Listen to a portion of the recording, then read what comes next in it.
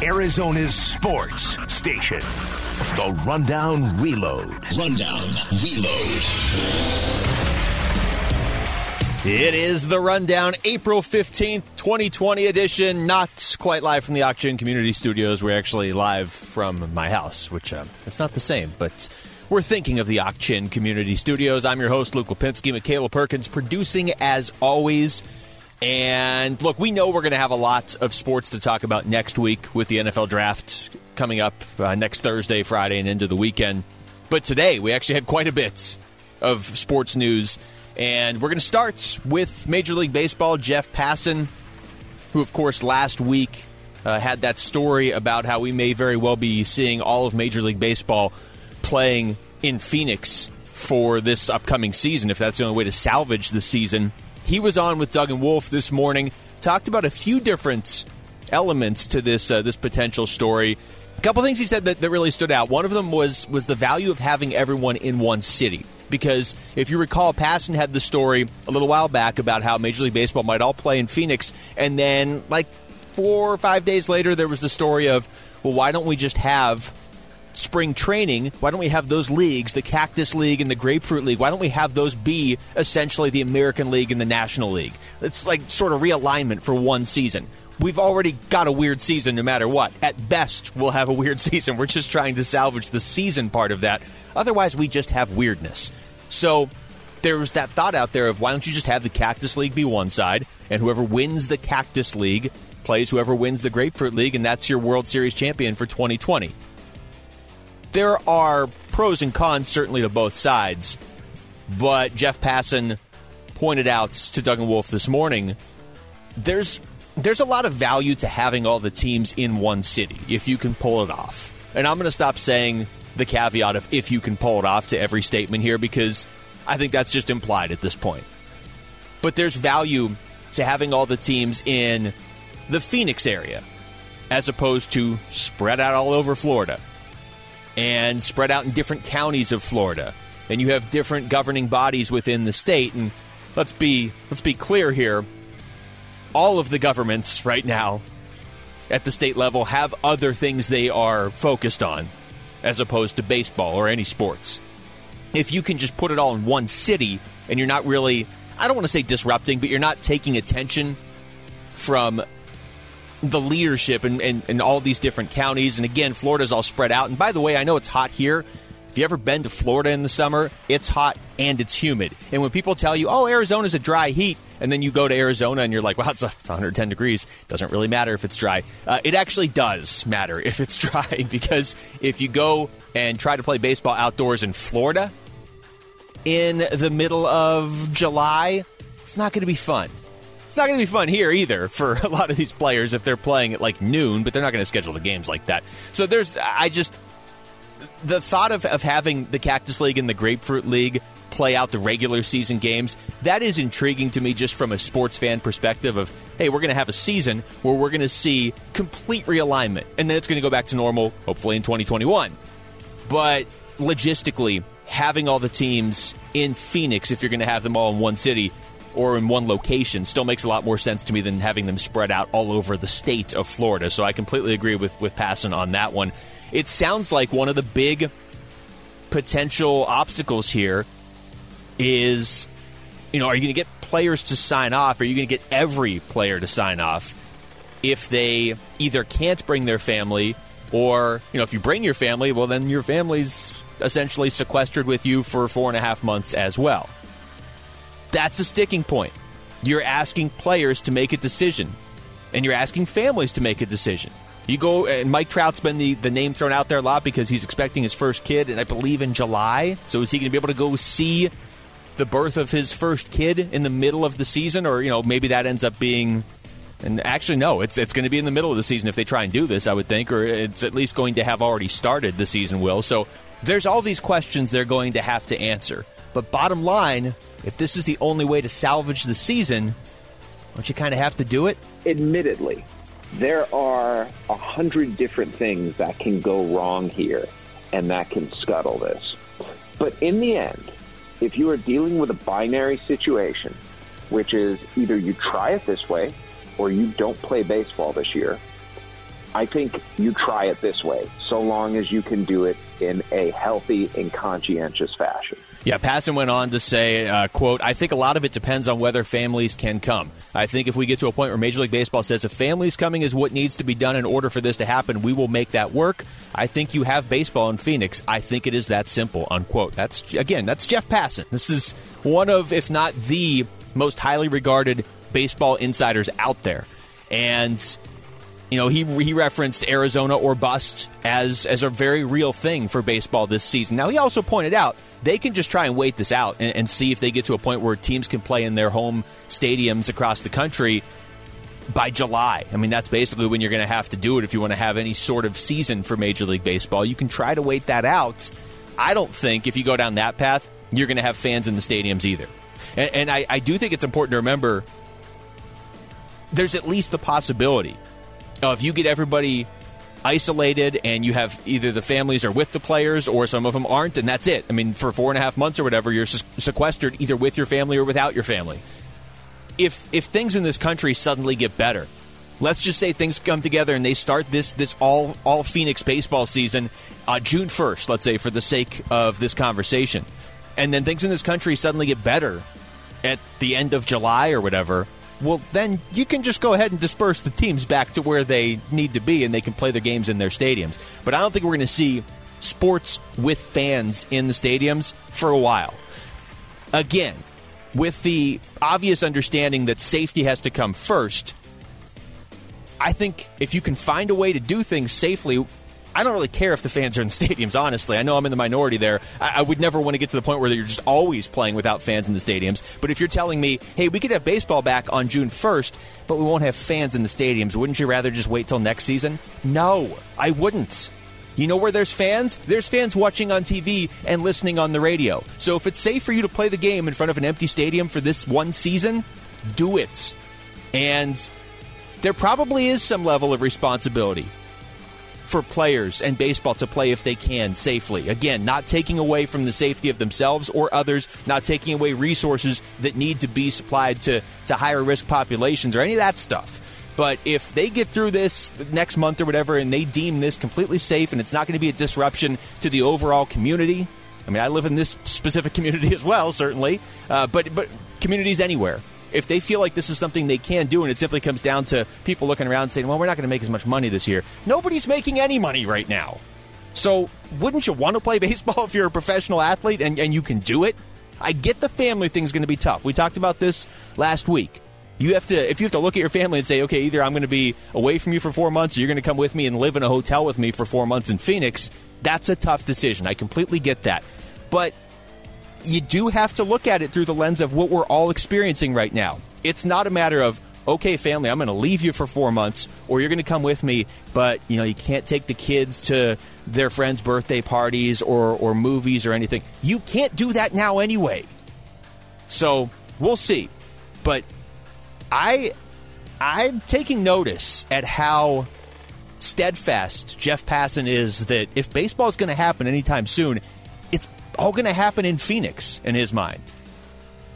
Over to football, Steve Keim addressed the media over Zoom earlier today and said a lot of different things. We'll get into some of the different elements of what he talked about as we head towards the draft next Thursday. But want to point out that he did say David Johnson passing his physical, which means that trade will commence. So if you're a Cardinals fan, you can breathe easy now. And if you're a Texans fan, look, I'm sorry. I don't know what to tell you about your coach/GM, Bill O'Brien, but whatever. The Arizona sports teams have been on the wrong side of these deals before. Maybe not quite this extreme, but they've been on the wrong side of these deals before. So I think Cardinals fans and just sports fans in Arizona are going to rejoice over this one.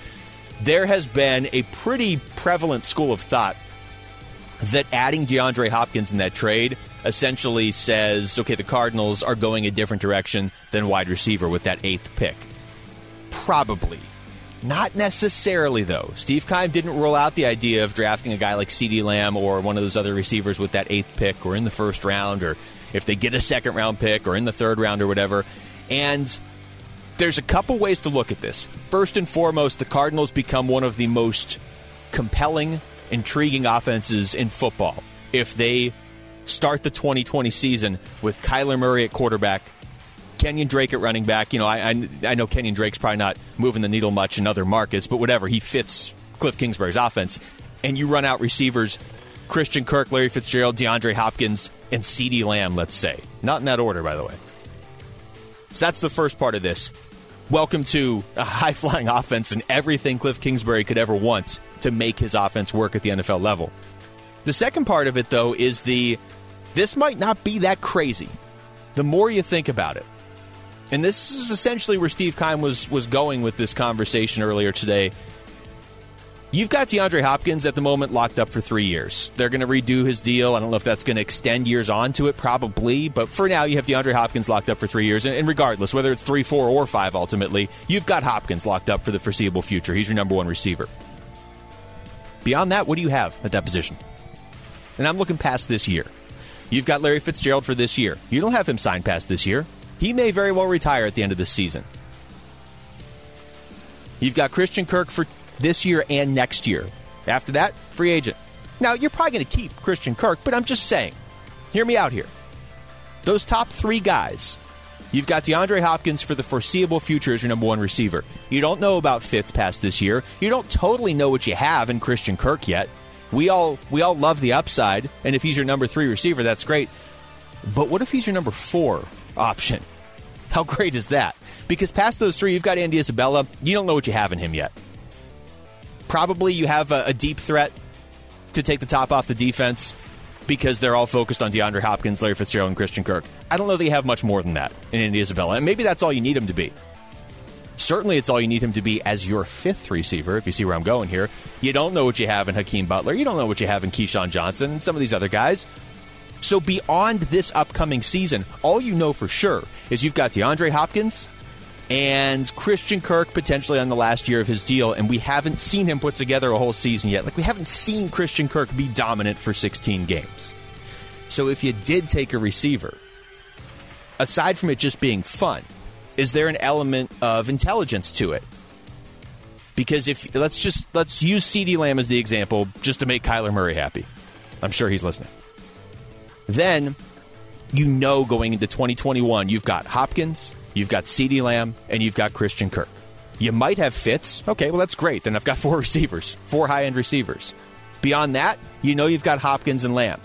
You'd have to re-sign Kirk. If he shows you in the next 2 years he's worth re-signing, okay, great. Then you've got 3 receivers 2 years down the line.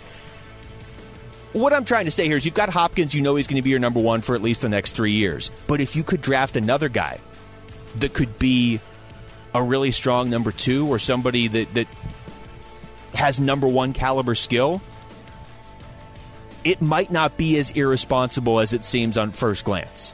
Now, realistically, I still think they probably go offensive line with that 8th pick if they keep it. If you trade down and you add a second rounder and all of a sudden you've got the 15th pick and Jerry Jeudy's somehow still there at 15 or whatever, all right, well, you've got your second-round pick at that point. You could go offensive line in the second round, or you could try and help out the front 7 on the defense or whatever. Where it's tough right now, I think, to take a receiver with the 8th pick is because you don't have your second-round pick. So if you could add a couple picks and drop down, or if you could find another way to stockpile some pieces on the offensive line or on the defensive front 7. I don't want to take a receiver just because it'll be fun, and then all of a sudden you look around, the rest of the team is weaker than it should be, because, again, this goes back to my perennial point on the Cardinals. When football picks back up again, you've got Kyler Murray, and you've got him on that rookie deal. So your window's opening the second we kick off the next regular season game. Your window's open at that point. Not that I expect them to win a Super Bowl this year, but your window's open, because it's a lot easier when you find that sweet spot where your quarterback is really good, potentially great, like Kyler Murray is, and he's not making that much money. He's getting paid. I mean, he was the number 1 overall pick in the draft, but he's not making that much. So you have cap space to build a team around him. All right, over to basketball here real quick before we wrap up. I feel like we have to at least talk a little ASU hoops. We talked at the end of the show with Kellen Olson yesterday about this, but there's an athletic piece out there, and it goes through and ranks the top coaching hires, the best and worst, actually. So they also they go to the other end of this as well. But the best and worst coaching hires from 2015, and they look at the Power 5 schools, Bobby Hurley, number one on the list. It kind of got lost in the shuffle, but if ASU, if the season had played out, regardless of what ASU did in the Pac-12 tournament, they were going to make the NCAA tournament. It would have been their third straight appearance in the NCAA tournament. Now, if you're a U of A fan, you may say, okay, well, whatever, big deal. If you're neutral, you're not a fan of either team, you might say, okay, well, it's probably been a few years since ASU's been to 3 consecutive NCAA tournaments, right? Yeah, the last time they did it was the 1963-64 season. So if you want context of what Bobby Hurley is doing for this program, that's the only stat you need. But also, how about the fact that they just added Joshua Christopher, the highest-rated recruit in ASU basketball history. They haven't been rating recruits since, like, the 40s or whatever, but you know what I mean. Highest-rated recruit since they were using the system to rank recruits. Even rated higher than James Harden. Do I expect Joshua Christopher to be James Harden? No. James Harden was one of those players, and you know this if you watched ASU basketball when he was here, but especially if you went to games. Within 5 minutes of watching James Harden, you could tell this guy's an NBA player. He doesn't belong on the court with these other guys, or maybe more appropriately, these other guys don't belong on the court with him. You could tell that instantly watching James Harden play basketball his freshman year at ASU. So I don't expect Joshua Christopher to be James Harden, and I certainly don't expect him to have the NBA career that James Harden's having. But that doesn't change the fact Bobby Hurley just landed a huge recruit. Adds Luther Muhammad and Holland Woods, too. And it's important to remember, Remy Martin and Romello White declaring for the NBA draft doesn't mean they're gone. It doesn't. And if they come back, and all of a sudden you go from, a week ago, it felt like, okay, well, ASU next season's going to have Alonzo Verge and some other guys.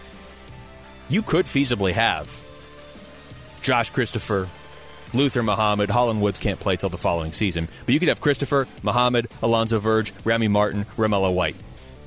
I'll take that. Tell me that's not a tournament team. The other thing that always comes up with Bobby Hurley, it's inevitable. Anytime he does anything good at ASU, there's always the conversation of, well, how long until some other school comes along and takes him? Just getting recruits, I don't think is going to be enough for the right school to come along and pluck him out of Tempe. If ASU starts going on runs to the Sweet 16, or who knows, maybe, if all those guys come back next year, maybe the Elite Eight, who knows? I'm just saying. They haven't been there in forever. I understand that. It's not like they're making runs to the second week of the NCAA tournament every year. But I'm just saying, if they did start doing that, okay, then there's going to be more schools coming and knocking. I don't think Bobby Hurley's just up and leaving ASU. I really don't. I really, really don't. He's building something here. More and more fans are showing up. It's becoming a bigger spectacle within this city, which we know is tough, especially in February and March, when you've got the Suns, you've got the Coyotes, you've got spring training, you've got Phoenix Open, you've got all this stuff going on. But he's building something here, and this has been my stance now for the last couple years. If Duke comes calling for Bobby Hurley, okay, well, then he's leaving. I think we can all accept that, right? But if you're telling me some other college that's maybe a little bit better than ASU, but they're in, like, the Big East or something, I don't think Bobby Hurley's leaving to make a lateral move or to make a slightly better move, because he has every opportunity to be the best thing that has ever happened to the ASU basketball program. Certainly on the coaching side. Now you could say, well, what about James Harden? Yeah, I'm not going to diminish what James Harden has done. But James Harden was only here for a couple years. If Bobby Hurley stays for 15 years and builds this into the best program in the state of Arizona, and they are a perennial tournament team, and they are consistently at some point making the second weekend of the tournament, and they're a threat to go deeper, you're always going to remember the truly great players over the coaches. I get that. And I'm not even saying that's wrong. But the fact that we can even have this conversation where Bobby Hurley, if he stayed here for the long haul, could go down as one of the best things to ever happen to the ASU basketball program, that's got to be enticing to him, especially because he's already here. You're not trying to sell him on it. He's here. He's got his recruits here. They would have made the tournament again this year, and you can make a real compelling case they could be even more dangerous next season. So we'll see. It's crazy how quickly things have flipped with ASU in the last week or so.